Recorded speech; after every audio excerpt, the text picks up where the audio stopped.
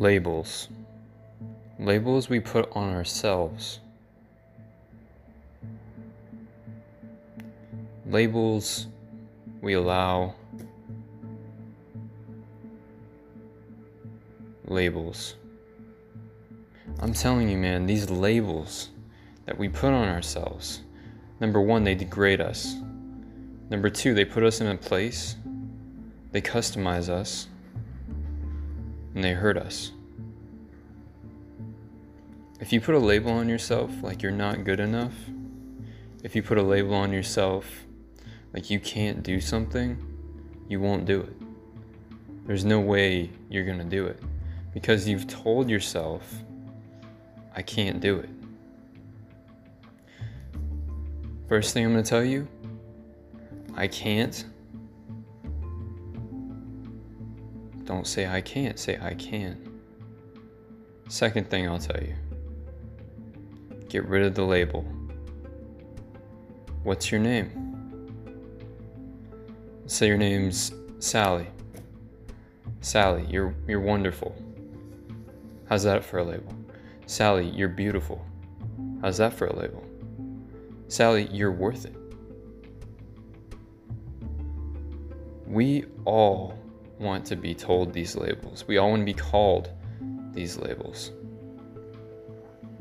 This is what people don't take the time to do sometimes. And when you're so down on yourself, you end up putting the wrong labels on yourself that aren't even true. For example, what I do sometimes, dumb.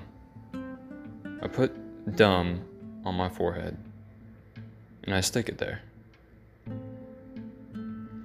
And I just let it sink in. And I just kind of coddle it, leave it in the darkness, and just ignore it. I say, I am dumb. I will never be smart. I will never succeed. I will never go anywhere in life. I mean, how can I? But when you say that, you sell yourself so short, so quickly, all because of a dang label that you put on yourself.